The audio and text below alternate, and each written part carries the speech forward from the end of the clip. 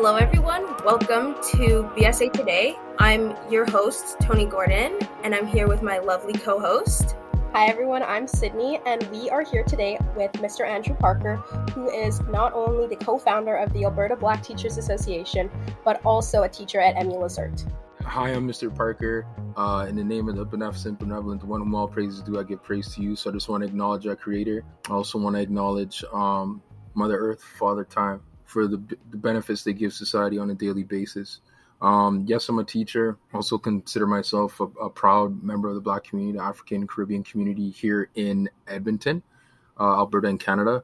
But most importantly, I'm a father of two amazing children who I love more than anything in the world, and a husband to a queen from Uganda. So I just wanted to say that. Proud member of the Caribbean, an African community here, and lover of all.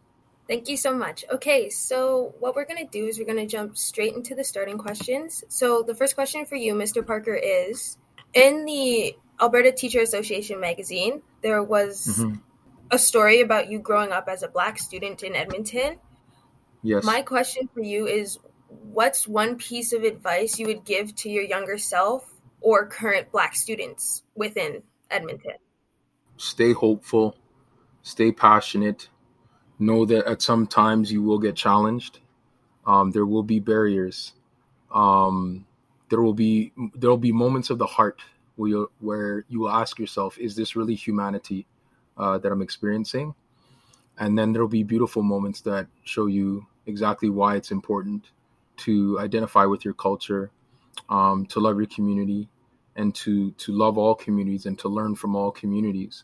So the advice I give to myself is to stay hopeful, because sometimes, and this is something that doesn't get talked about enough, is the experience of our youth right now. The youth see the same images that adults do, and sometimes they see it before the adults are able to have a conversation with our youth in the community.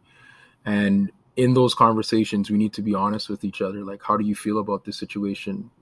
Do you feel like talking about it? Do you not feel like talking about it? I think the youth need a lot of support, and there's many amendments to certain policies that exist currently in education that I will proudly stand in solidarity with our youth on. So stay hopeful, young African, Caribbean youth, stay hopeful, stay hungry, stay passionate, and stay together. Thank you, Mr. Parker. Our next question for you is, in the Alberta Teachers Association magazine, had some great articles you wrote or contributed to. Can you share with us why you chose to become a teacher, and also who were some of the people in your life who inspired you to become a teacher and do the work that you were doing? Absolutely. I wanted to become a teacher because I had a very positive relationship with my basketball coach, Tom Olniski, who I consider one of my greatest allies in my entire educational career. He was of Polish and Ukrainian heritage, but he treated all of the youth, the Asian youth, the Muslim youth, the Arab youth, the Black youth. He treated all of us like we were his kids. There was zero appropriation. There was zero sentiments of racism. There was zero desire to say the N-word. There was zero supremacy. He actually just believed that we could be whatever we wanted to be in the future. So he was a really big reason why I became a teacher, because I wanted to do the work that he did. And he was very kind and humble, but he also was made sure that we were disciplined too, because he knew that, for 3 short years in high school, after that you are 18 and you're Black in society, and the world's going to show you lots of stuff, and you have to be prepared. Another reason I want to be a teacher is my mom. My mom was a teacher at NAIT for about 30 years. I think she might have been one of the first Black instructors there at NAIT. Education in itself is such a beautiful profession, because you get to meet people every single day, and you also get to hold very powerful conversations and talk about tough topics. And I love that stuff. I don't shy away from it, and that's why I wanted to be a teacher, to be around kids so they can have someone who can support them in those conversations. Thank you. Next question for you is, can you share with us your journey or main inspiration in creating the Black Teachers Association? Absolutely. But this journey wasn't, me personally, I have to say this, it wasn't an individual journey. It was a lot of us at the time, Black teachers, saying, how many more times are we going to see these injustices in society related to our community? How many times are we going to wait for leaders in education to speak? And then when they don't, then we have to speak again. How many times are we going to walk into the classroom and have to put on that strong face when in reality we're thinking about all the things that are happening in our community? We wanted to support each other. And for some of us, we wanted to know that there were others that existed in this profession. We were never given that opportunity. We were never given an opportunity to have like professional development where we could learn from each other and talk about our experiences of being Black educators. It was never provided. We wanted to provide that in this generation, and we were in the quest shortly after my speech at the Edmonton Legislature, where I said a lot of stuff that I'm hoping a lot of people had an opportunity to engage with. But still, there were barriers in education. We wanted to address representation, communication, anti-racism, providing support within schools for our Black youth, and bridges to post-secondary institutions, which we've amazingly done over the last 2 years. And I just talked to U of A's BSA, and we're doing some work with them at the end of the month. So those are our goals. We wanted to find each other. We wanted to support each other. And we kept asking questions like, why is there only 1 or 2 Black people in the school? Why are there only like 1 or 2 Black teachers? This doesn't make any sense. What's happening? And we address these questions in the best way alongside our beautiful allies who have bravely walked alongside us. So, yeah. Thank you. So we have a question that's been sent in by a student at SCONA, and their question is, would you say that the Black Teachers Association has similar goals and means to the BSA at SCONA? And if so, why or why not? Without a doubt and without a question. What we're starting to see, which is amazing for me, because the last time I saw this, I mean, I wasn't born, but I studied the 1960 civil rights movement, where there were bridges from elementary, junior high, high school, college, university, professions, and businesses and community at large. We're streamlining our efforts. So for me, a big part of the BTA is supporting the youth. How can I say I'm adequately supporting the youth if we don't support BSAs? And this is a question I've posed to a number of different school boards, districts, government positions related to education, is how can you say you care about the community, but you don't even interact with the BSAs? That should be plan number 1, strategy number 1, to actually hear the voices, not worrying about controlling those voices, but letting them be themselves. So I would say I'm very in line with the work that you're doing, but also the other BSAs that exist in Edmonton. O'Leary just started their BSA. It was teacher sponsors from the BTA. Millwoods Christian has one. Jasper Place, one of their co-teacher sponsors, is with BTA. You know, at East Glen High School, we have Zach Tafase doing incredible work. So, yeah, we're in it to win it. We're in it together, and we're pushing together for a safer and more inclusive society, let alone education. 100%, yeah. Yeah, thank you for that. Our next question is, what are your thoughts on the importance of marginalized youth having role models in all jobs and workplaces? Well, for me, it was something I desired from a very young age. In junior high, I had one Black teacher in the school. Her name was Mrs. Millington. I never had her for a specific class, but knowing that she was in the building made me feel safer as a Black youth, made me feel represented, made me feel like if something did go in the other direction and it was harmful, that I can talk to somebody from my culture who understands what it's like. If we don't give these opportunities and, dare I say, demand them or make them mandates, it's very easy to have one ethnicity be overrepresented in education. If we're truly to be a diverse and equitable society, should not our professions reflect this? For the youth who desire that and want to see someone like them, continue to desire, continue to push, because that's exactly what we're pushing for right now. The psychological benefits, the mental benefits, the social benefits, the spiritual benefits, the educational benefits, and not only that, seeing someone do a role that potentially you would like to do one day. And if you don't, they'll support you in whatever career you choose. But just having that added layer is important. That was a great answer. Thank you so much for that. As someone who is so involved within the Black community in Alberta, Canada, Edmonton, what is one of your favorite ways to kind of be able to connect with marginalized youth? Forums, summits, face-to-face, one-on-one, and talking to our youth, not just when bad things happen. That goes for, I would say, the whole of education, not just like our community. It seems that when bad things happen, that's when we're like, okay, let's take care of this. But what about peace times? What are we doing to achieve peace times?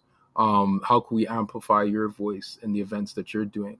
I love the conversations. I like the one-on-ones where there's no cameras as well, because sometimes it's, a little bit more truthful, a little bit more honest, a little bit more vulnerable. And those spaces are so important.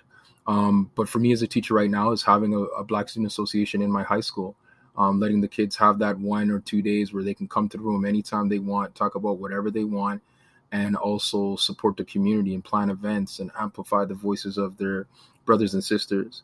And also share ideas with some folks from outside of culture who literally, generally just want to learn about us. So one-on-one, face-to-face, that's my favorite. I agree with that. Our next question is, do you believe that the rise of awareness towards racism will highlight the need for Black culture to be taught in schools? I think it's for sure, definitely for our culture.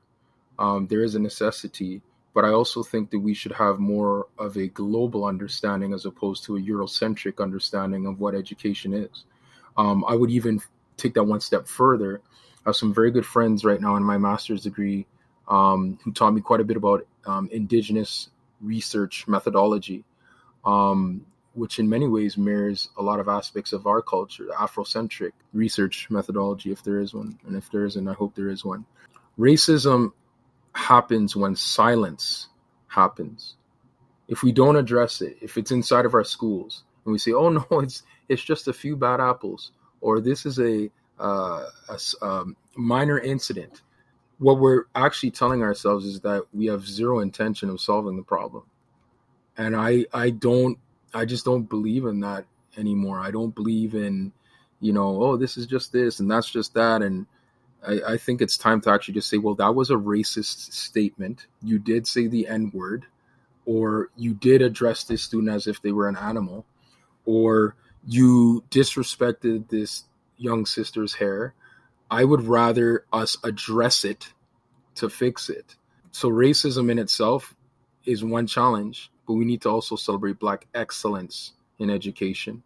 So those would be the two topics I think they should immediately add into the curriculum as fast and as soon as possible. Please and thank you. Could you expand on this a bit more? As in, what ways have you noticed that the Eurocentric methodologies are different from African or Indigenous ways on knowing and understanding the world? Well, it's as simple as social studies 10. There's one aspect in the curriculum that discusses citizenship and identity. But in the social studies, they specify that by talking about the difference in worldviews. Some worldviews see top, bottom. Okay, whatever's at the top is important. Whatever's at the bottom is marginalized. And then there's some ideologies, worldviews that look at the world like this, like a circle. And this is a terrible circle. I apologize. Okay, but within the circle, all human beings exist. All plant life exists. All knowledge exists. Everything is shared. There's no one who's best. There's no one who's the worst. We're all just learning together.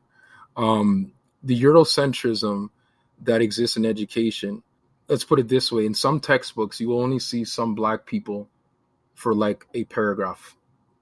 What does that say to the Black youth who's reading this textbook saying, well, I love social studies, but why am I only provided one paragraph in the textbooks that is 345 pages long? That's further marginalization. Another thing in terms of Eurocentric education is the desire for the community to have representation.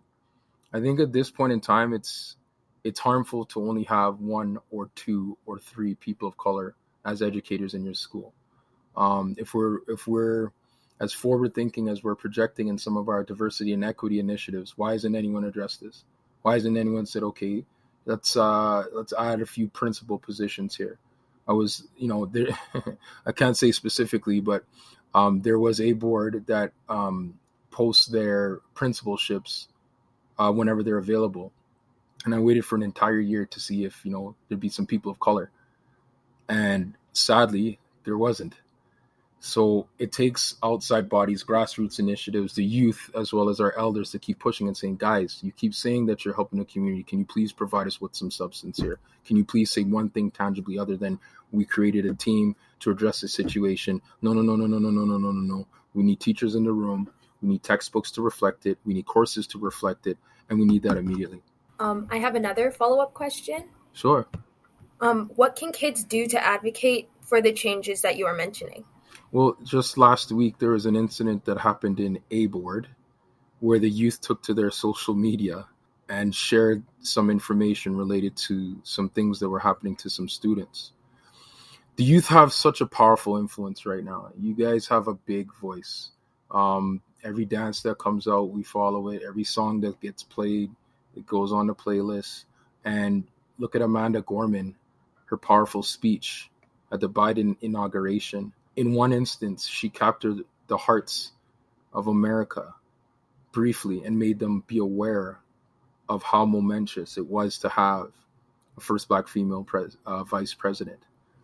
And not only just to be aware of it, just to know that the ball is still rolling and we just don't want any more hurdles. We want to keep going forward. Please stop throwing barriers in front of us. Keep going forward. And you guys have a voice. You can do that anytime you want. And it's important for youth to also find adults who feel the exact same way. Because sometimes as adults, we are the barriers. We don't support you enough.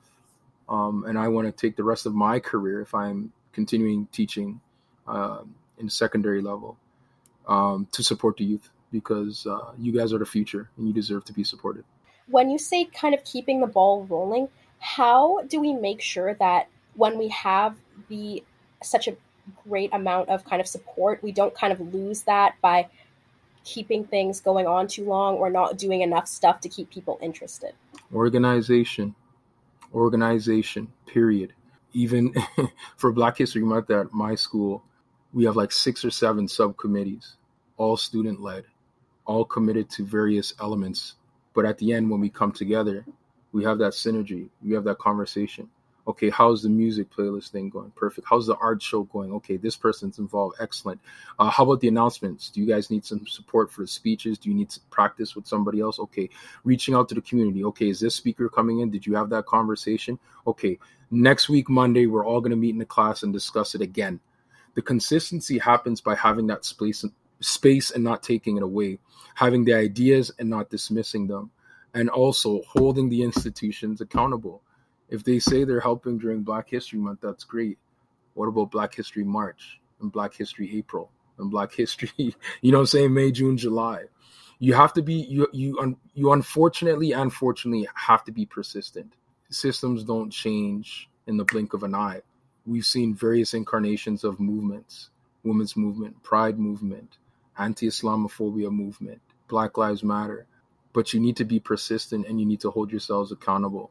So I think that would be a very good strategy, and it starts with organization. You have to be organized. Good question. Good follow-up question. Thank you. So our next kind of follow-up question with that one is, what messages do you have to share with our communities about Black History Month, and what can we do to move past just celebrating it in February and kind of celebrating it all year?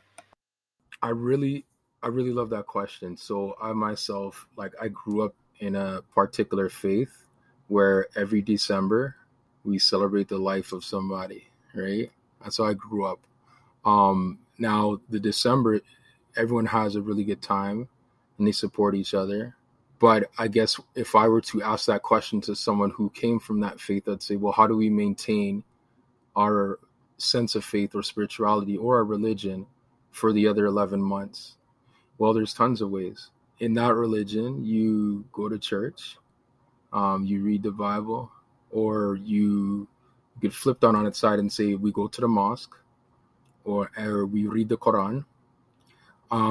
There's various ways to add consistency to messaging. So for instance, if they give you one Black teacher, the very next year say, okay, are we going to get another one? Are we going to get a third? Are we going to get a fourth? Are we going to get a fifth? And then from there, look at other communities and say, okay, well, this community has a high population of South Asian or Arab Muslim. Does our staff represent this? Every single year, every single month, ask these questions. So Black History Month is like the introduction, but every other month, that's the body paragraph and the conclusion.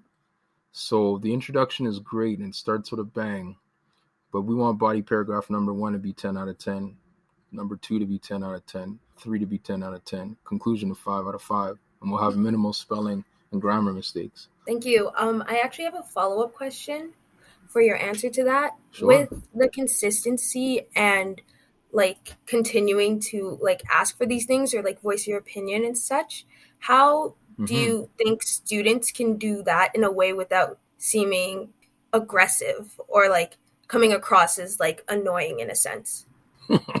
First of all, aggressive and annoying. If someone were to view the youth who have never had something in that way, how are they adequately or effectively supporting them? For me, when my youth in my school ask me these questions, my answer most times is yes. Yes, you want to do this? You want to do that? Okay, good. Let's go. It's a tough question to answer because the consistency has to be something supported by more than one adult. Like, you guys are very fortunate to have Mr. Calvitis and Mr. Ando, and my students are lucky to have a few of us in our school that will advocate for them on various initiatives. My very good colleague just actually switched schools last year, but he was involved with the Gay Straight Alliance for 10 years, 10 straight years. And now that he's left, like, we still have like our GSA, but I have to ask the question, how well are we supporting these educators that are committed to this work? Because even for the educators, it can be stressful. It can be taxing. What are we doing to support them in these roles? So, like, to kind of answer your question, like, it's still a work in progress, because we have to figure out, number one, if this system is truly serving everyone, or is it only serving the few? So it's a big question. I think it's ongoing. Okay, thank you. Our next question is, what have been some highlights in your career so far? Number one, the ledge speech was great. Number two is me and Sarah collaborating between Edmonton Catholic and Public. Sarah becoming the Canadian teacher in residence at the Canadian Museum of Human Rights. Matthew, who is like our co-founder from Calgary, he got a race-based consultant job, the first race-based consulting group in Calgary's Board of Education. Getting a presence at GETCA was huge for us, the Teachers Convention, because we never had one before. And that also opens a lot of opportunities for us to talk to teachers, not just in Edmonton, but across Alberta. The BTA's Instagram is doing phenomenal. The DMs, literally in the first month, I think we had about 200 DMs that me and Sarah had to go through, and they're very good questions. As a result of that, a number of people were able to join the team and take a little bit of the load off. So for my highlights as a teacher, those are a few. And then, I don't know, when I coached basketball, I was able to get Coach of the Year, and I was really happy for that because I wanted to honor my basketball coaches. So, I mean, if you would ask me this question 5 years ago, I would have told you just about basketball. But things have changed. Things have really, really, really changed. So I have to highlight the other beautiful things that I'm very proud of being a part of.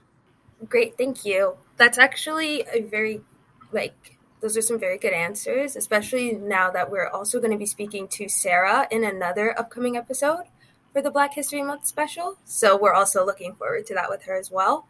But our next question for you is honestly just what's next for you? What are you looking forward to? If my career was a star, each point would be glimmering and sharp at the same time. I'm back in University of Alberta for a master's degree in educational policy studies with a specification in social justice and international studies. I'd like to pursue that to the furthest extent. I'm considering going in that direction in terms of teaching, transitioning from high school potentially to colleges and university. That's one lane. I'm very passionate about activism, and I like to support amazing activists that we have in our city. I think they deserve our support, so I'd like to help in that area. I debated coming back to basketball, but my heart is just not in it right now. I really love the game, but right now I need to see some things in education before I'm able to return to it. And truthfully, I want to just hang with my kids, man. I just want to be a dad. I just want to hang with my daughter and hear her sing. And, you know, my son likes Lego, so I want to do that stuff. But, you know, there's so many things that are happening in education that we really want to change that it takes away from family sometimes. So I think what I'd like to do in the future is give as much time as I can to my family and let them know how much I love them and how thankful I am for them allowing me to do this work. That's a fantastic answer. Thank you. So one of our last questions, or our last question for you, is what are some resources that you think are needed in order to educate students about Black culture, history, and issues and injustices? Well, number one, a unit, like a full unit. I was involved with some curricular resource packaging a year ago. And the first thing I kind of mentioned when I got there was like, okay, how do we diversify everything? How do we make sure that everyone's voices are heard? How do we look at the gaps that are in education, and how do we try and plug them in? One thing for sure is to create either a unit or some type of specification within every single social studies, English, mathematics, science, all the core subjects and beyond, dedicated to various cultures. This year we brought in Sherelle Jerry and Yvonne Toku to teach dance in high school in Alberta. When's the last time we had a sister from Trinidad and a brother from Cameroon teach that in physical education? For some of us, we've never had that. For others, you have had it, but you'd like some more. So we need to start implementing and adding our community as vendors, as teachers. The curriculum needs to change. Yeah, that's what I'll say about that one. But it needs to change. And I think there needs to be more representation in all leadership positions in all of Alberta.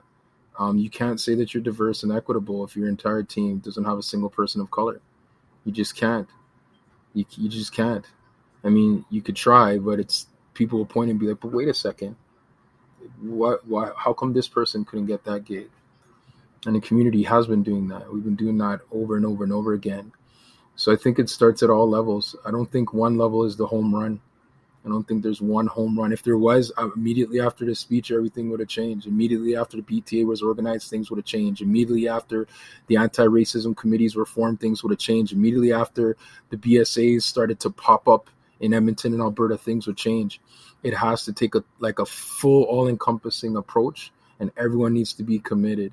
Otherwise, we're just going to be banging our head on the wall, and that door is not going to open until someone creates the handle. So let's keep working on it. Aside from school, where can students find connections with Black culture if they're wanting to learn more? So we're doing a big project with the Black Teachers Association starting February 1st. It's called 28 Days of Black Excellence.